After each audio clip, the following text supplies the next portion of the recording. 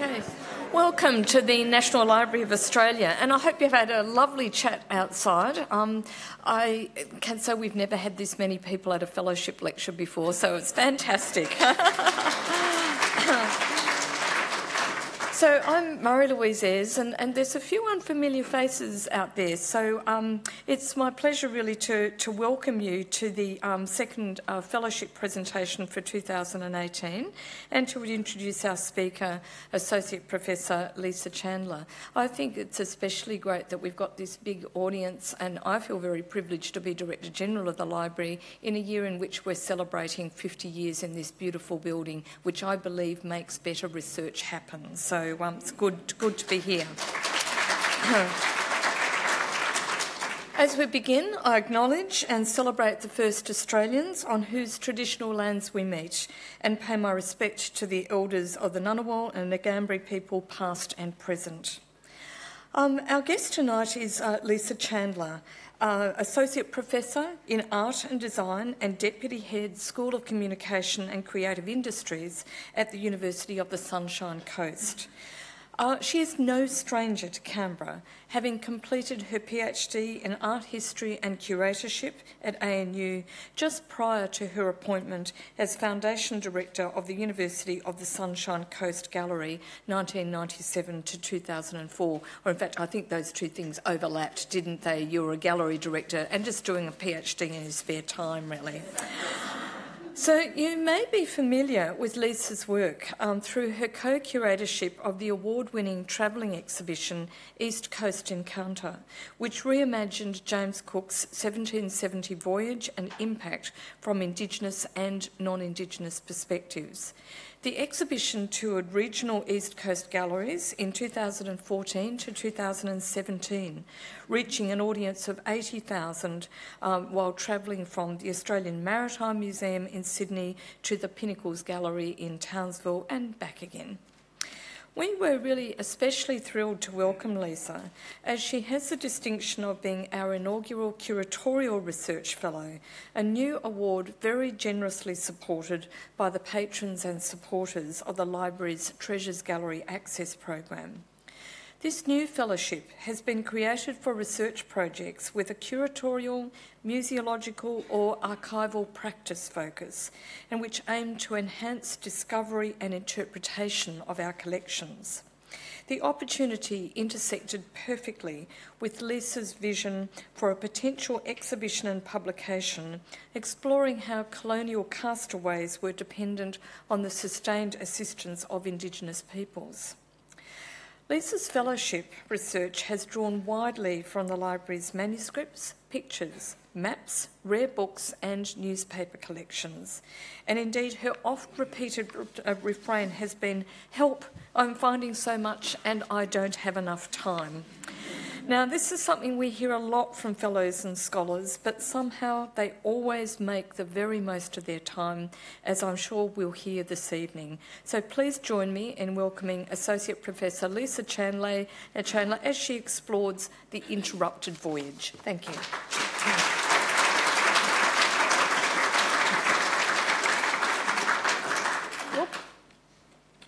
Oh. Sorry, team up there. We will try again. Yes, wonderful. Thank you. Excellent. Thank you, Marie-Louise, for your very generous acknowledgement and welcome. I'd like to also acknowledge the traditional custodians of the country that we're gathered on today and to pay my respects to elders past, present and emerging. I'd like to thank all the National Library staff who've been so extraordinary for their incredible dedication, expertise and assistance during my fellowship. I'd also like to thank the patrons and supporters of the Library's Treasures Gallery Access Program for their generous support of this inaugural fellowship. And it's really exciting to have such a huge and interested audience. So thank you, including the many Library Council members, for your attendance and your interest today. So before I start, I just want to say that, of course, I'll be quoting sometimes various 19th century texts, and they'll refer to things like natives and captors and blacks. So rather than doing this all the time, please understand that I'm quoting that language. I don't mean to offend anybody, and also apologies for any mispronunciations. All right, so let's get going. So, what do all these people have in common? They're posed rather formally and somewhat stiffly, and they appear to be respectable 19th century citizens. 3 of them stare into the distance with deep intensity, while the woman at the very end engages us directly with her gaze. You may know this first woman here. She's Eliza Fraser, probably Australia's best-known castaway. In fact, each of these people was shipwrecked off the Queensland coast, and all survived their difficult experiences because of the sustained assistance of Indigenous peoples. Now here's 3 of them again. James Morrell, Narcisse Pelletier, and that's not really Barbara Thompson at the top, but I'm going to ask you to imagine that it is, because there's no image of her. In a sense, they had 2 lives. The first images that we saw pointed to their European lives. Within Australian or European society.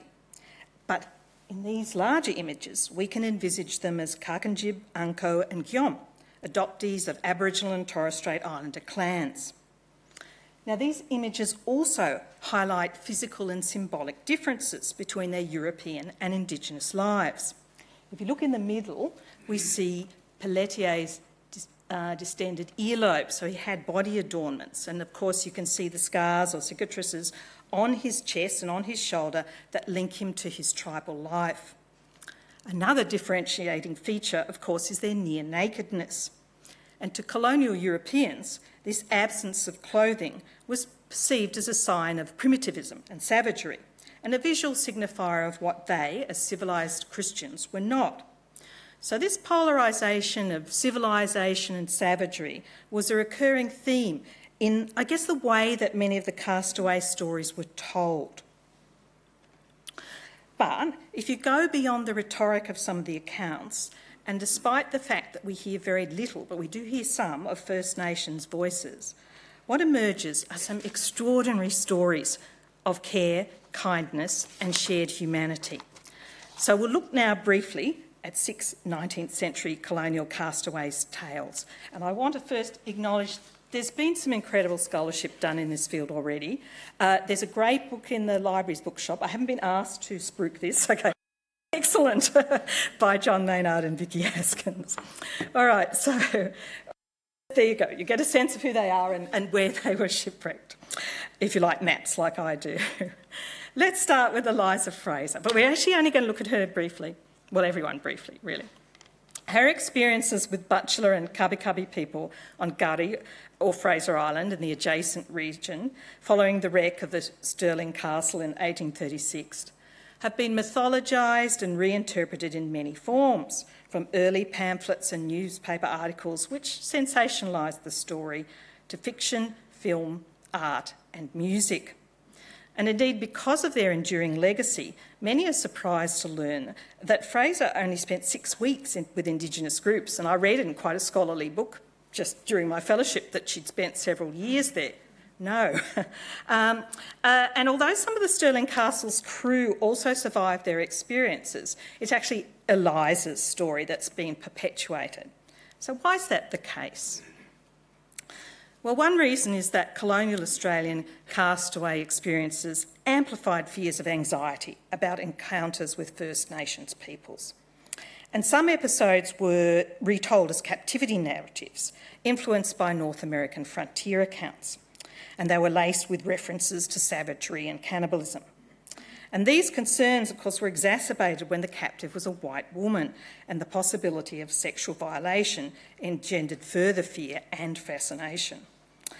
This was the case with many early accounts of Fraser's saga that presented her as the civilised captive of cruel and primitive savages. But such representations not only supported arguments for dispossession, but they continue to feed into perceptions and prejudices about First Nations peoples. So Fraser's tale centred on her so-called enslavement and cruel treatment by Aboriginal people. She recounted how, after having their clothes taken, and you could see this image as quite a violent, dynamic sort of image, the shipwreck survivors were divided amongst different groups who employed them in undertaking daily subsistence tasks. Well, it was a shared sort of society. And if they did not perform and they were punished if they did not perform their duties. Now let's have a look at these two images here, okay.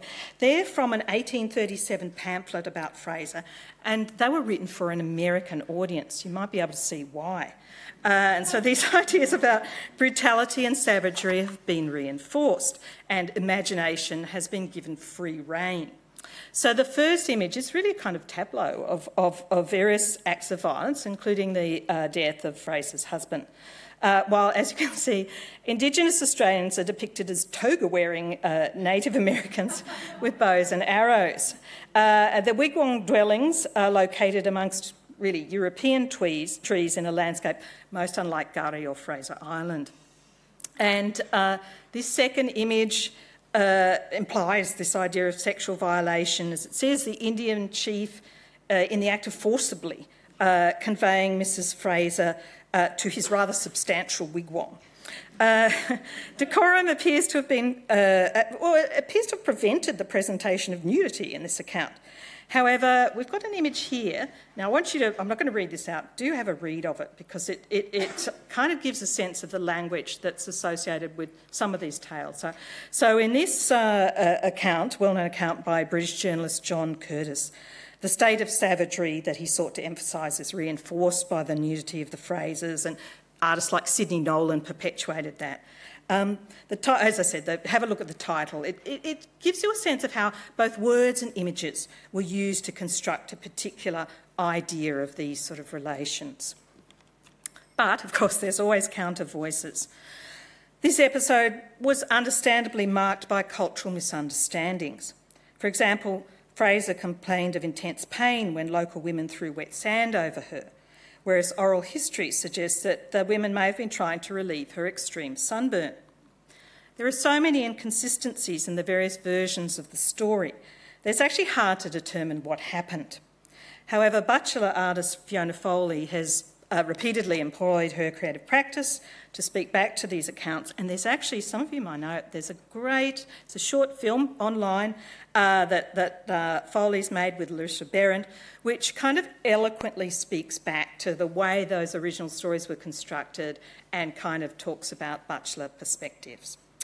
So Eliza Fraser's story provides a kind of pivot point from which I'll briefly present 5 other castaway stories that both conveyed but also countered some of the stereotypes and cultural assumptions that characterise the accounts of her experiences. So, here's our first. Some years earlier, and prior to the establishment of the Moreton Bay Penal Colony, Surveyor General John Oxley was on an exploratory mission in Moreton Bay, looking for an extensive inlet that might render an apparently fine country of more utility and value. At the site of Oxley's ship anchored in the bay, many Aboriginal people gathered on the shore. Now, strangely, one appeared to be a lighter copper colour, and as the group came directly opposite the ship, they began to show many signs of joy, dancing and embracing the lighter coloured man, who called out in English. Who was he? Okay, so this man was Thomas Pamphlet, who in March 1823, along with fellow ticket of leave convicts John Finnegan, Richard Parsons, John Thompson, left from Sydney in an open boat to obtain timber near Port Kembla. Now, the geographically astute amongst you will note that this was not in anywhere near Queensland, which didn't exist as a colony there. However, a fierce storm arose and raged for 5 days. Without a compass, the men believed they were near Van Diemen's Land and steered north for 3 weeks until they landed on Moreton Island, or Mugumpan. John Thompson was delirious from seawater. Of course, it was a very difficult experience, and died. The remaining 3 destitute men swam ashore, salvaged some supplies, and believing they were still south of Sydney, bad mistake, attempted to walk northwards. Actually, they remind me a bit of the Three Stooges, these guys, because they're quite violent to each other. But anyway, that's my perception. Anyway, they were fearful of encountering Aboriginal people, but those they briefly saw were just as afraid of the castaways. Eventually, they encountered some Quandamooka men who they felt the anxious castaways about the breast and shoulder, and then, rather than attacking, offered food, shelter, and even carried the castaways' salvaged bags of flour for them. They led them to huts where they danced and sang, and Pamphlet recounts, "They made a fire, and when I lay down to sleep, one of the natives remained, as if to take care of me and keep up the fire, while his companions were shown every sort of attention." Resuming their journey, the castaways met some men with long beards. Now, strangely, Parsons had a pair of scissors, so he trimmed their beards for them, which appeared to delight them very much. But despite this kind of positive experience, Finnegan was in constant fear of Parsons, who struck him with an axe and threatened to kill him because Finnegan let their fire stick go out. So you see what I mean about that? So they had they fluctuated between working together and a quite dangerous dysfunction. Anyway, over the following months, as they made their way around the islands and inlets of Moreton Bay, they were consistently cared for, fed and protected by small groups of Aboriginal people. Finding a canoe, the men travelled to Minjerribah or Stradbroke Island, where local men gave them a hut and as much fish as they could eat. Finnegan, in fact, found the blacks were so friendly that he wished to remain with them. However, when Pamphlet and Finnegan spent 3 weeks making a canoe, Finnegan wouldn't help, and so the local clan refused to feed him. The castaways paddled to the mainland and extensively explored a major river in their efforts to continue north. At one point, Finnegan stole a canoe full of fish, but according to Pamphlet, the owners who chased them and found them seemed at once struck with our miserable condition, and rather than punishing the half-starved men, they went and obtained more fish for them. Historians Maynard and Haskins note how different the reaction was to settler European responses to perceived wrongdoing by Aboriginal people. On reaching Yarran or Bribie Island, the castaways lived for about a month, so that's where they spent most time, with the Jundabari people, who taught them some language and how to find food. They were distributed amongst different families, with Finnegan residing with an old chief. The castaways continued northwards, but eventually Pamphlet and Finnegan returned to the welcoming community at Yarram, where Pamphlet was found by Oxley and his men. Finnegan was absent with the old chief at a ceremonial fight, but was picked up a few days later. So it was actually Finnegan who guided Oxley in exploring the Brisbane River, which of course became the site of Moreton Bay Penal Colony and then Brisbane, and needless to say, he was not acknowledged for that, but Oxley was. On boarding the Mermaid, Pamphlet found it difficult to express his feelings, but later spoke of the hospitable natives of Moreton Bay, saying, "Their behaviour to me and my companions had been so invariably kind and generous that notwithstanding the delight I felt at once more returning to my home, I did not leave them without sincere regret." Oxley sailed for Sydney with Pamphlet and Finnegan, but left a memorandum in a bottle for Parsons, which was actually presented to him by the local people when he eventually came back there. Got too hot up north. When Oxley returned in September 1824, he searched for and amazingly located Parsons. A newspaper article described how Parsons' Aboriginal protectors came on board and gave him a fishing net in order to get his living in the country he was going to. The positive interactions were noted by that newspaper article's author, who concluded that Parsons' account showed that by avoiding harsh treatment in the first instance, many misunderstandings may be avoided between the whites and the blacks. Now, John Curtis, so he was the one that had that great long title about Eliza Fraser. His narrative included a second castaway story, but one that's much less known today. And certainly it included some distressing violence, which fed colonial fears of savagery and cannibalism. However, various accounts, including the testimony of one of the survivors, cabin boy John Ireland, also revealed a tale of great compassion involving the adoption and care of 2 boys. In August 1834, 14-year-old John Ireland was working aboard the barque Charles Eaton en route to India and China when it was wrecked near the eastern tip of Cape York. Realising their dire plight, 6 of the crew stole the only remaining lifeboat and eventually, after quite some time, ended up in Batavia, where they then passed on news of the shipwreck. Meanwhile, this is the gruesome bit, the remaining survivors, constructed a raft, but it would not hold them all.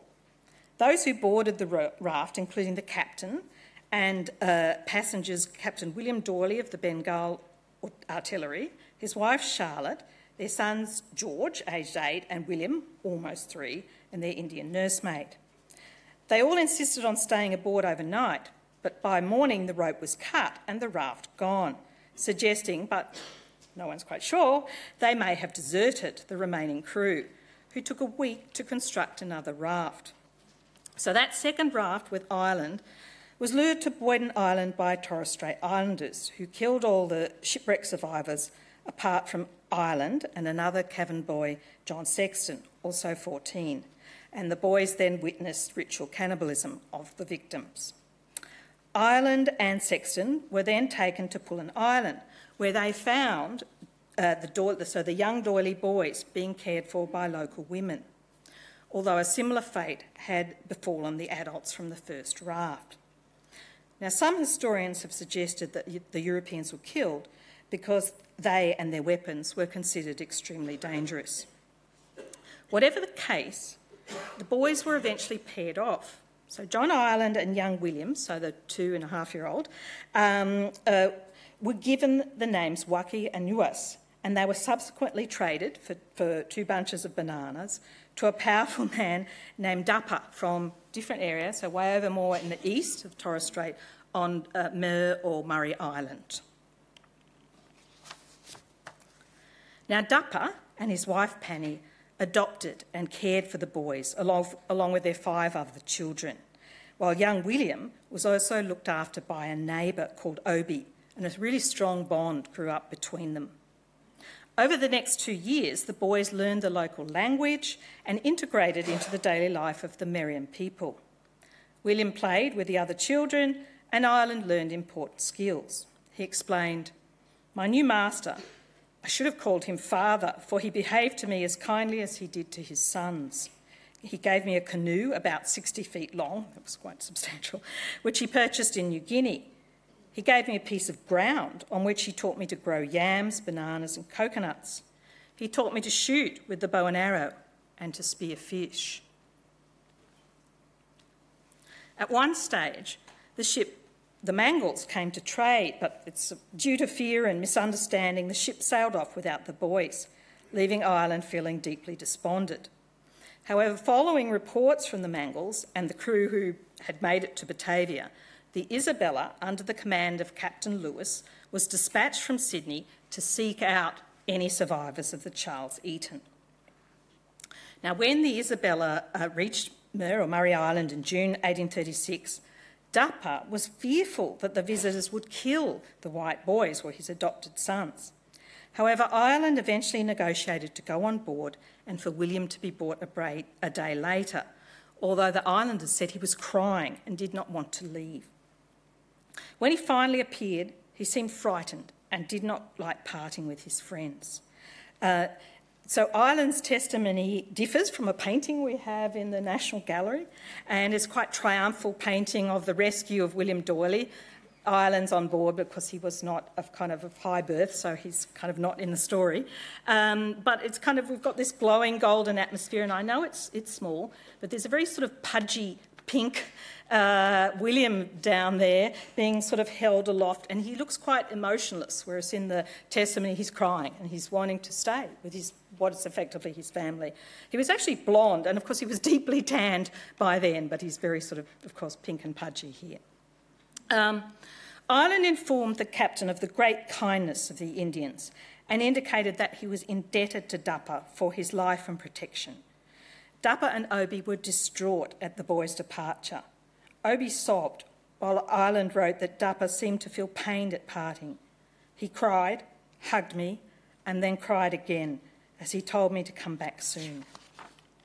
Ireland, who was now 17, and William, now 4, were taken to Sydney, and it appears they eventually returned to England.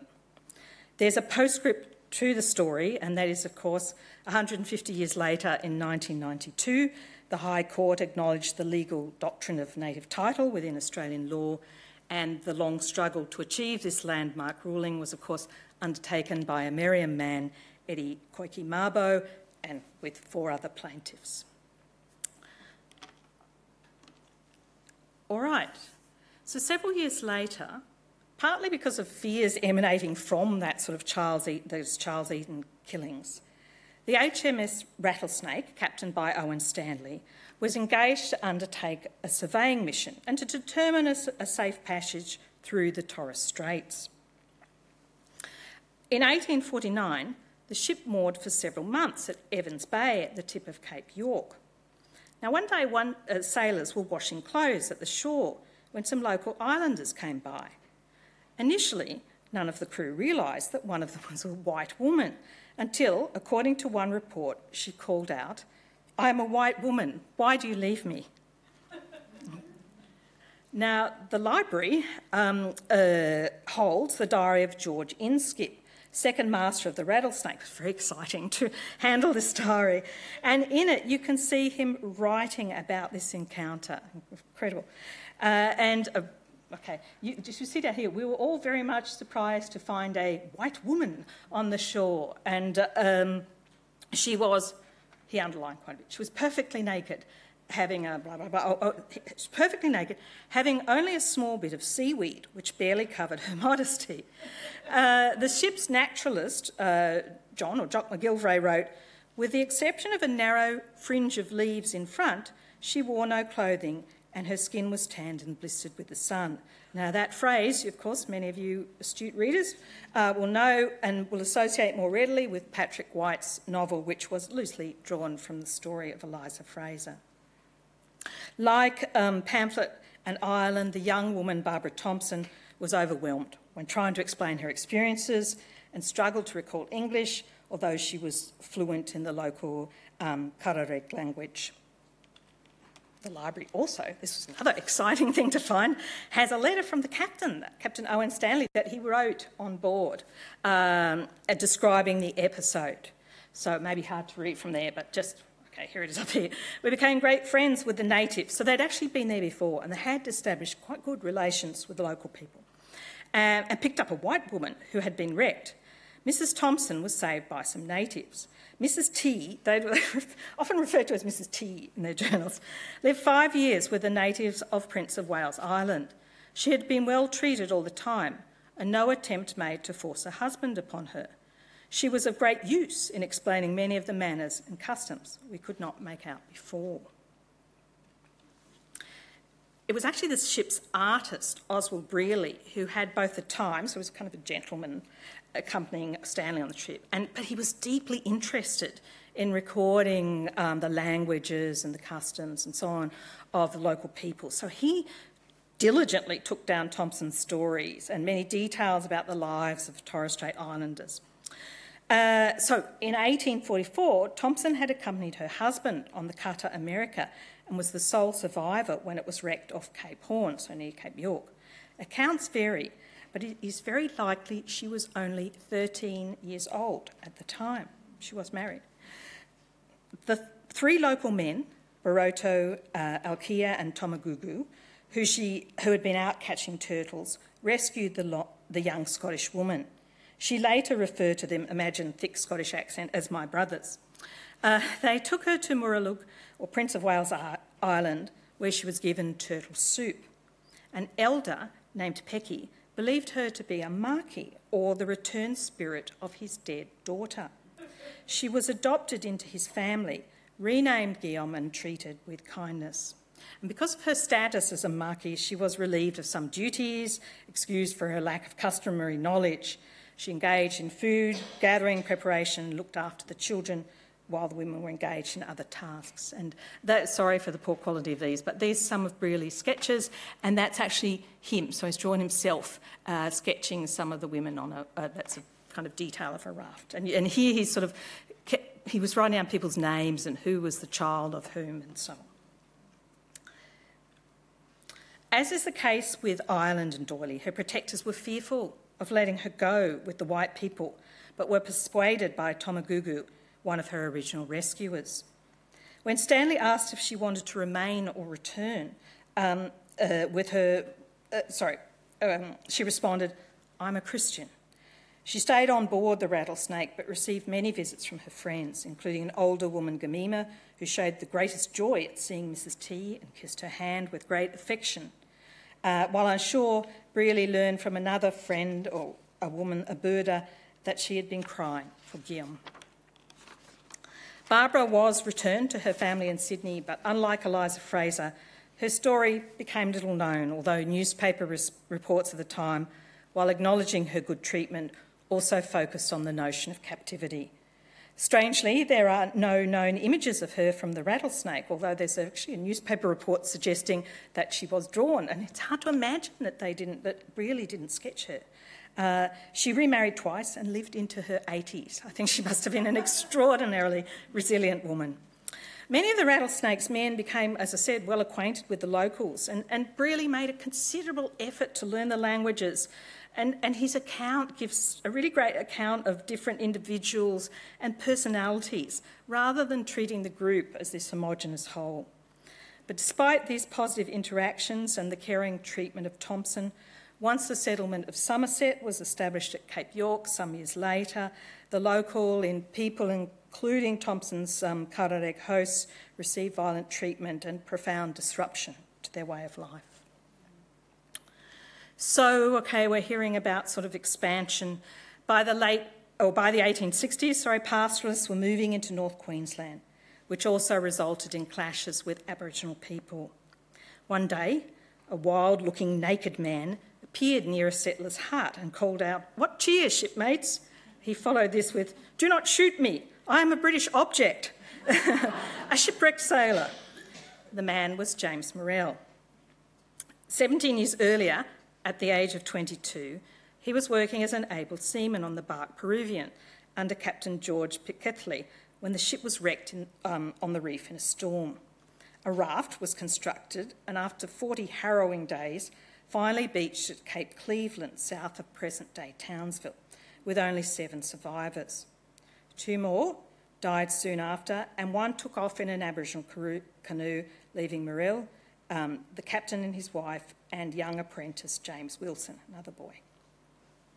They were found by local tribes who were fearful but curious about the strangers. Again, they felt them all over from head to foot to determine their gender, and they seemed to understand the captain and his wife's marital relationship.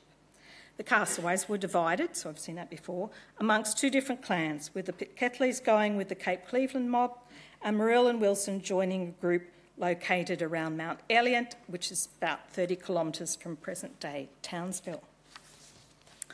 Their hosts took pity on the castaways' emaciated state, gave them roots to eat and signed that they had plenty of food and water. They carried and assisted them to a large corroboree where news of their arrival was conveyed to other groups. When encouraged to participate, the castaways sang hymns. The group were led to 3 senior men seated by a fire. Morrell was trembling, thinking he would be slaughtered and eaten, but the men warmed their hands on the fire and laid them on his face and body to reassure him, and repeated this action on the others.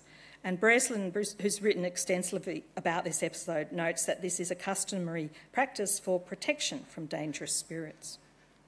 Gradually, the castaways became acculturated, learning language and how to find food, although the captain fretted that his wife would gradually be dragged down so low as to have to move around naked. Within 2 years, the Pitcathleys and young Wilson had died from the difficult life. But Morrell continued to live with the Mount Elliot group of the Birragubba people as one of themselves for 17 years, so incredibly resilient. Increasingly, though, he began to hear stories of Aboriginal people being shot and killed by shore parties from passing ships or newly arrived pastoralists. Morrell was conflicted and uneasy because such incursions resulted in the death of his friends, but they also raised hopes of being, in his words, restored to civilisation. Eventually, he moved away from his tribe to get closer to white settlement, but had to deceive his friends who did not want him to go. They feared that he would be taken for a blackfellow and shot because, said Morel, certainly I had lost all likeness to a civilised being. Seeing a white man's hut, he washed to make himself as white as possible, went down and uttered his famous remark, which was, again, some of you will know, was employed by David Malouf as the opening line in Remembering Babylon.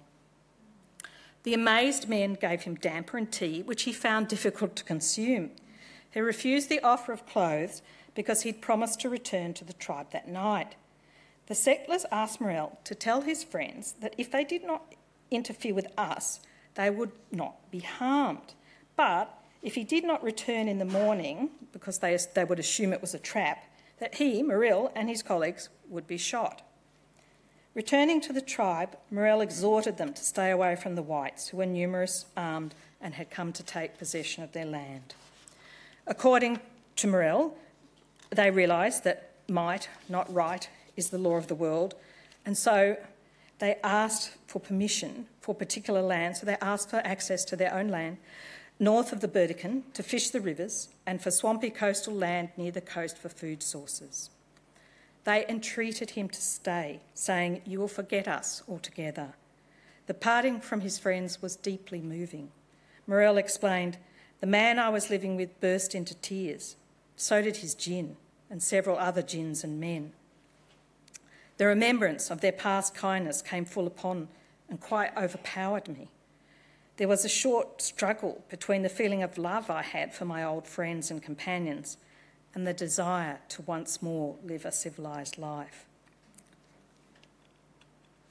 Morel was subsequently went back to white society and employed by the Department of Customs at Bowen, and wanted to use his knowledge as an interpreter and conciliator between settlers and local tribes, but he was actually only partly successful in this aim. Some newspaper comments showed support, like in the pamphlet, article about pamphlet Parsons and Finnegan. They showed support for better communication and understanding between settlers and Aboriginal people, and saw value in Morel undertaking such a role. However, locally, some distrusted him and would not change their assumptions about him or Aboriginal people. And although he married and fathered a son, he died only 2 years after his return to white society. Like Morel, Frenchman Narcisse Pelletier spent 17 years with Aboriginal people before his return to France, where his story was recorded by Constant Merlon and translated into English in 2009 by Stephanie Anderson. So this is our final castaway story, and of course it's also one of incredible resilience but also of incredible kindness. Pelletier also took to the sea at an early age, and in 1858, aged 14, he joined the St. Paul in Marseille as a cabin boy. The ship was travelling to Australia via Hong Kong, where it took on 300 Chinese immigrants bound for the Australian goldfields, but ran aground on a reef near Rossel Island in the Louisiade archipelago off southeastern New Guinea. Finding the natives of Rossel Island inhospitable, the castaways retreated to a tiny waterless island nearby. Leaving some supplies, Captain Pinard and some of his men took off in a longboat in the night, again seemingly abandoning the Chinese and the remaining crew, including Pelletier, who nevertheless was able to jump on board. You can see their journey there. So, seeking a British settlement, the survivors journeyed, again an arduous journey for many days, until they landed at Cape Direction in the kind of Lockhart River region in Cape York. Desperately seeking water and food, the crew then abandoned Pelletier, who was weakened by his injury. So as this young man, distraught and alone, he dropped to his knees and prayed. Seeking food, he came across a small group of Aboriginal people. 2 men, who were brothers-in-law, approached him cautiously, and the poor exhausted Pelletier, he offered them his tin cup and a handkerchief. And according to Merlon, an alliance was made then that was never to be broken. They gave him water, held out their hands to him to help him walk, and tried to make him understand that they were going to give him something to eat. They took him to meet their wives, who were initially afraid of this strange white youth, fed him fruit and let him sleep by the fire. Awakening, Pelletier was distraught when he found himself alone again and fearful of what might happen. Again, he thought he would be slaughtered. However, to his relief, the men returned, making signs of friendship to him and bringing munkal or wongai plums for him to eat. Pelletier was renamed Anko and adopted by Madaman, one of his rescuers. Once rested, he was taken to meet the whole tribe. Because he had no beard, the women suspected he might be female and set about making sure of this. Finding the truth, they burst into laughter and took off. Over time, Pelletier learned the ways of the Utanganu people. His clothes were soon repurposed by his friends for forward decorations. He became skilled at making spears and received ritual scarring, although Anderson suggests it's unlikely he became a fully initiated man. And he actually spoke little about ceremonial practices. Of course, at first he thought a lot of his family in France, but eventually they faded from memory as he identified with his hosts. Pelletier told Merlon that his father, Madaman, was devoted to him, and he also developed a deep friendship with his adoptive cousin, Sassi, who saved him from a spearing on one occasion when Pelletier unknowingly caused offence. Pelletier's life changed again in April 1875, when the pearl lugger John Bell, in search of bêche de mer, anchored near Knight Island. At this point, the pearling and bêche de mer industries were expanding, so Pelletier had seen passing ships, and his clan were not fearful of whites, but rather of their guns. Seeking water on the mainland, some of the ship's crew spotted a pale-skinned man among the natives. Some trading of goods took place, and Pelletier was subsequently lured onto one of the boats and taken on board the main ship, the John Bell. Now, Merlon writes that Pelletier then realised that his freedom was being given back to him. However, later accounts indicated that he did not wish to leave his tribe. He was given clothes, which he found awkward to wear, like Morel, while he could not make himself understood as he knew no English and had forgotten most of his French. I'll just come back to this image in a second, which of course doesn't coincide with the description I just gave you. The John Bell continued on, so it went north first to Somerset at the tip of Cape York. Here, Pelletier boarded the RMS Brisbane, bound for Sydney, and there was a passenger who spoke French. That was Lieutenant John Otley, and he was able to learn some of Pelletier's experiences, and Pelletier gradually began to recall his French. So it was Otley who affirmed that Pelletier wanted to remain with his clan, but was fearful that if he attempted to escape, the ship's crew would shoot him. He believed that instead of being rescued, he was kidnapped, and we'll just go back to that image again. So, of course, it's sort of very different to this kind of romanticised, or, you know, again, that's kind of language of sort of violence and struggle and captivity that was reported sort of verbally and visually in these accounts. In Sydney, Pelletier was given into the care of the French consul, fated as a curiosity, photographed, and then returned to France. He wrote several letters to his astonished parents during his return journey. His mother had been wearing mourning clothes for 17 years since he disappeared. So that's the first letter he wrote. And then there's a second one that's in this most beautiful handwriting. I don't know if it's his handwriting or somebody wrote it, but they're extraordinary, the letters. Okay. So while they had a big celebration for him in France on his return. He later married, but oral history from his town suggests that he became morose, and Anderson indicates that he may eventually have died aged 50 from nervous exhaustion or depression. Much later, there were accounts in Australia that he'd returned to his tribe. However, there don't appear to be kind of any oral histories from the Lockhart region that have been passed down today. All right, so we've heard some amazing stories. What can they tell us? Well, certainly the castaways and their Indigenous hosts had to negotiate considerable differences in culture, law and worldview. The castaways demonstrated incredible resilience. I mean, We've only touched on part of what they experienced, including Fraser, who by some accounts gave birth after the shipwreck in the raft, and her baby died, so on before they reached Gauri or Fraser Island. To survive, they needed to adapt their actions and assumptions and to embrace the cultural and societal practices of their hosts. Similarly, there needed to be social and cultural factors operating within the various Indigenous groups that allowed them to embrace strangers within their midst.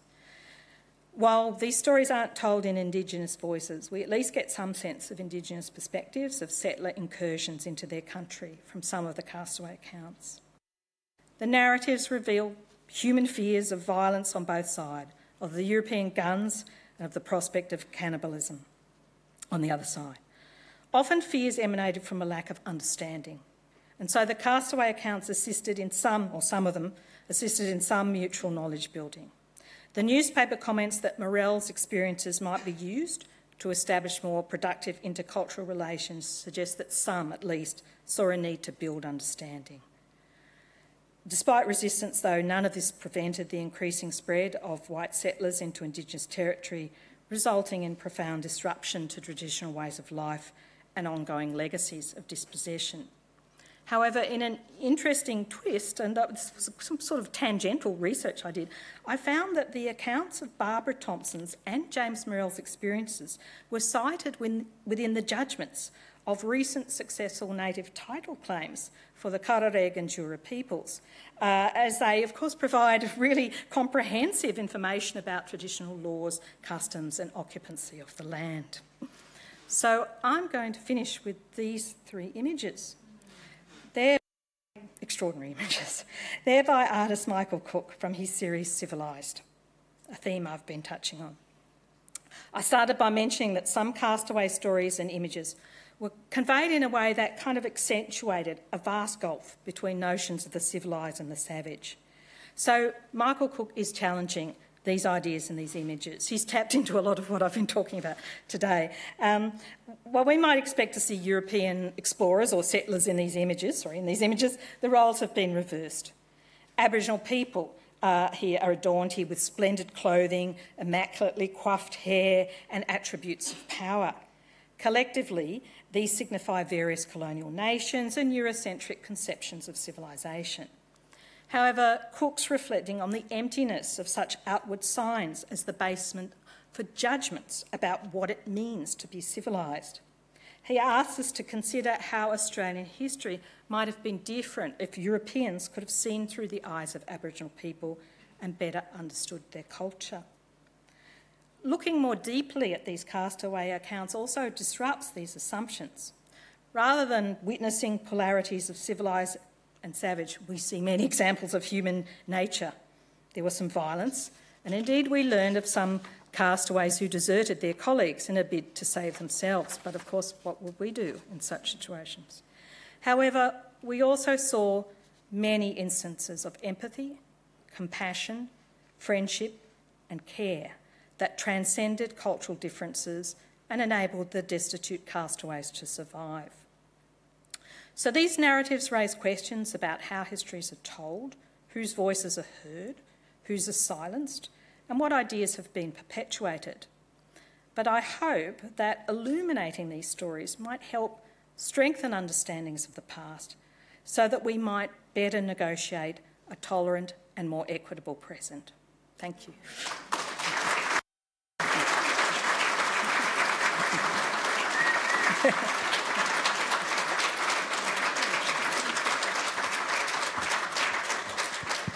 Thank you very much, Lisa. It was actually fantastic to have those stories all together. I mean, I think I've sort of experienced them one at a time, and I'm not sure about others, but I'm thinking that I came to these stories first through high literature, through David Malouf and Patrick White, and what does that do about my kind of perceptions too? So I think we'd also like to thank Lisa for her wonderful work as our inaugural curatorial research fellow. Now, I have to let you know that Lisa arrived in what has proved to be a particularly vibrant fellowship season. She was the second in a procession of 8 fellows plus 5 summer scholars who've commenced their residencies in the first 3 months of the year. And in fact, we couldn't fit her in our Fellows room to start with. The remaining 4 fellows in the 2018 program will join us in June and early spring. I think you'd agree that this hive of research activity going on in the library and Lisa's demonstration of the quality of the research effort and the engagement with our collections that's going on in our Fellows Room is all rich evidence that the library's fellowship program is really thriving. Now, we do have some time for some questions, and I'm going to give the usual requests about questions here in the theatre, which is that if you have a question, put your hand up. We're going to bring a microphone to you, and you do need to use it for 2 reasons.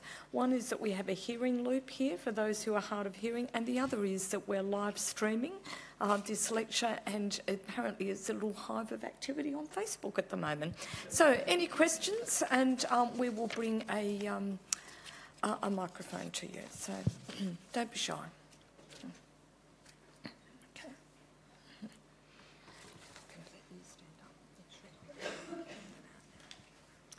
Thank you for that excellent and informative presentation. I really enjoyed that.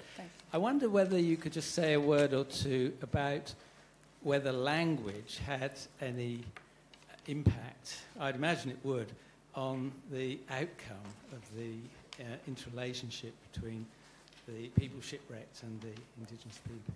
Yeah, thank you. It's a really interesting question, the notion of language. And I started to think and reading these stories that in a number of them, there's only a couple where the names of people sort of came through. So even though Morell spent 17 years, he doesn't mention anybody's name, whereas Brearley was recording people's names, and of course Barbara Thompson, they were her friends.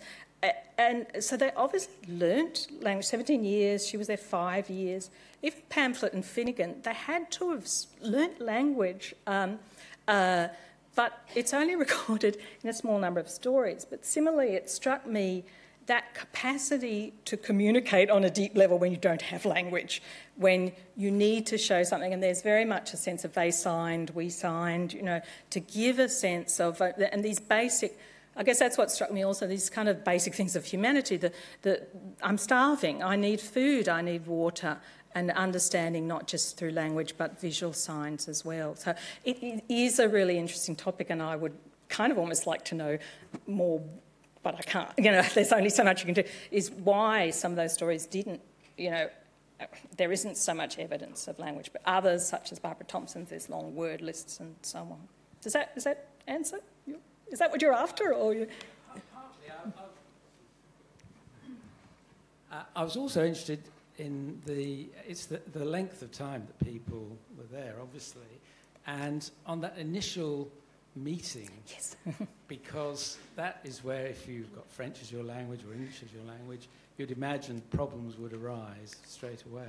But I'm not sure if there's any evidence of that. When they met sort of white people again, is that first what you meeting? Yes, and then afterwards. There is sort of kind of there's repeated examples of them sort of saying, yes, the person, not only were they emotionally overwhelmed, but they struggled to find words. They talk about James Morell being quite sort of, he didn't speak much when he returned to sort of white society. And I think he got sick of people asking him about his story, so he did this sort of pamphlet which tells of his encounter, so he didn't have to sort of say it over and over again. But yes, that thing of, well, anyone who's from another country, who's lived in Australia, you go home, you've been here for years, maybe there's that thing, I've forgotten that word, but they had it in quite a profound way, it seems.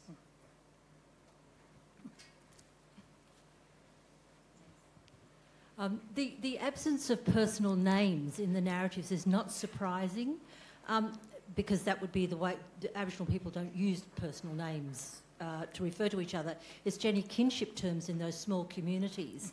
And in you telling the narratives, you seem to be saying this was that person's brother's older uncle, in-laws, etc. So it seems to me that they've mapped the kinship very closely rather than the personal names. Absolutely. I mean, obviously, yes. Certainly. And those people, that's how, in given those names and being adopted, yes, they clearly understood that they were part of this sort of relationship. And I wonder if they struggled to communicate that. As I understand it, there's kind of controversy, or not, there's not controversy. There are different views as to whether Barbara Thompson had a husband, and I think McGilvray, the naturalist, misunderstood those sort of kinship relations and thought Baroto was her husband. So, yeah, that's... There's probably quite a lot in the narratives that you could figure out about what the avoidance relationships there are in terms of who camps with whom, because it seems they're in fairly small communities, and by dividing the castaways between the people from the north and the south, they're making clan distinctions. So they're distributing the resources in a very equitable way. Yes, absolutely. That was and that'll have to do with the kinship system also. That was... thank you. And that was definitely a consistent feature. Thank you. That was great. Thank you very much. Yeah.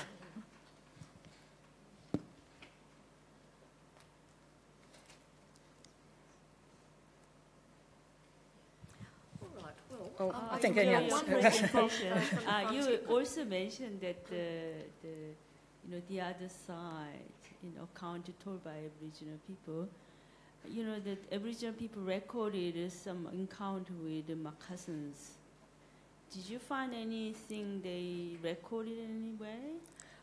I wasn't looking at that area at Macassans. It would be nice if you find, There's so much to research, and I was sort of keeping it to Queensland, although there would have been sort of contact there. Look, there, as I said, there's so many incredible stories. I guess these are useful to research because there is quite a strong record of them. There's actually two other stories my group's researching that are more speculative, but yeah, it's such an interesting area. As you presented, the way the Indigenous Australian treated shipwrecked white people, very much like Greek people used to shipwreck the people, treated with hospitality according to their status. Yes. Very much Greeks. Okay. Thank you.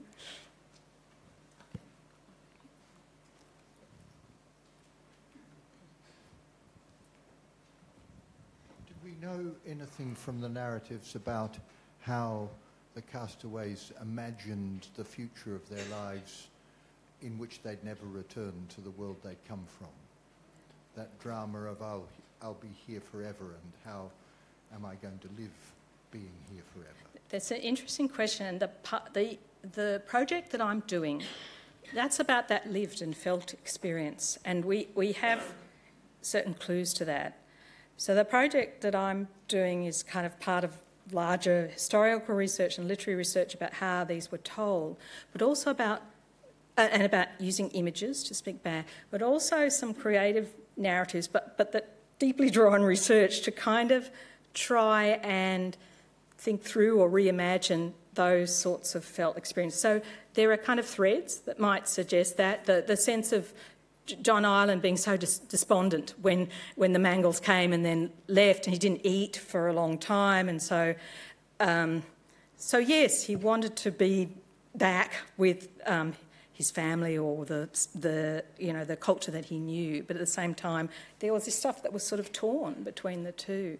So it's a really interesting question, and perhaps it needs the creative writers to, as I said, to do good research, but to draw that out, because that's, I only touched on things now, but it strikes me there is so much. If you imagine what they were going through, it must have been quite terrifying and also moving, and all sorts of emotions they would have felt.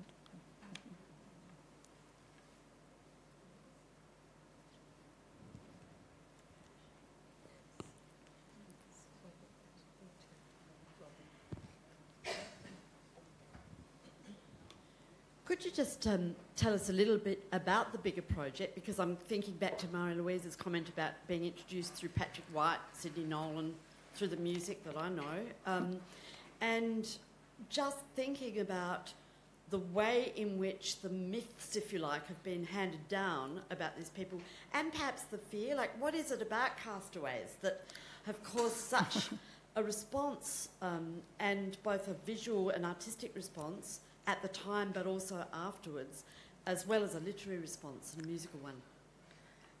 Yes, and again, it's a good and broad sort of question. So this part is part of a broader project, and one of the people involved is my colleague Anna Johnson up the back.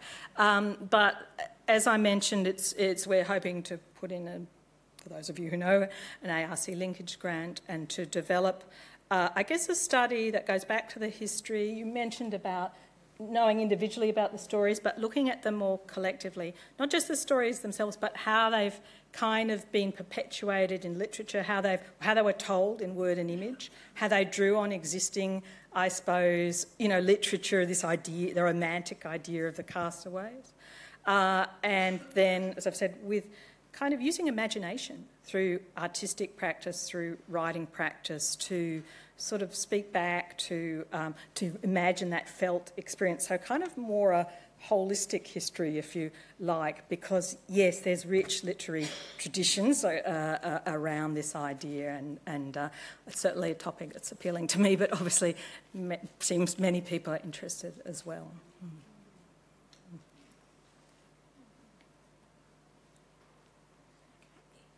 All right, well, look, thank you very much then for that. Now, we have got some time to go into the foyer, and where people will just want to know you anyway individually to have a little bit of a chat.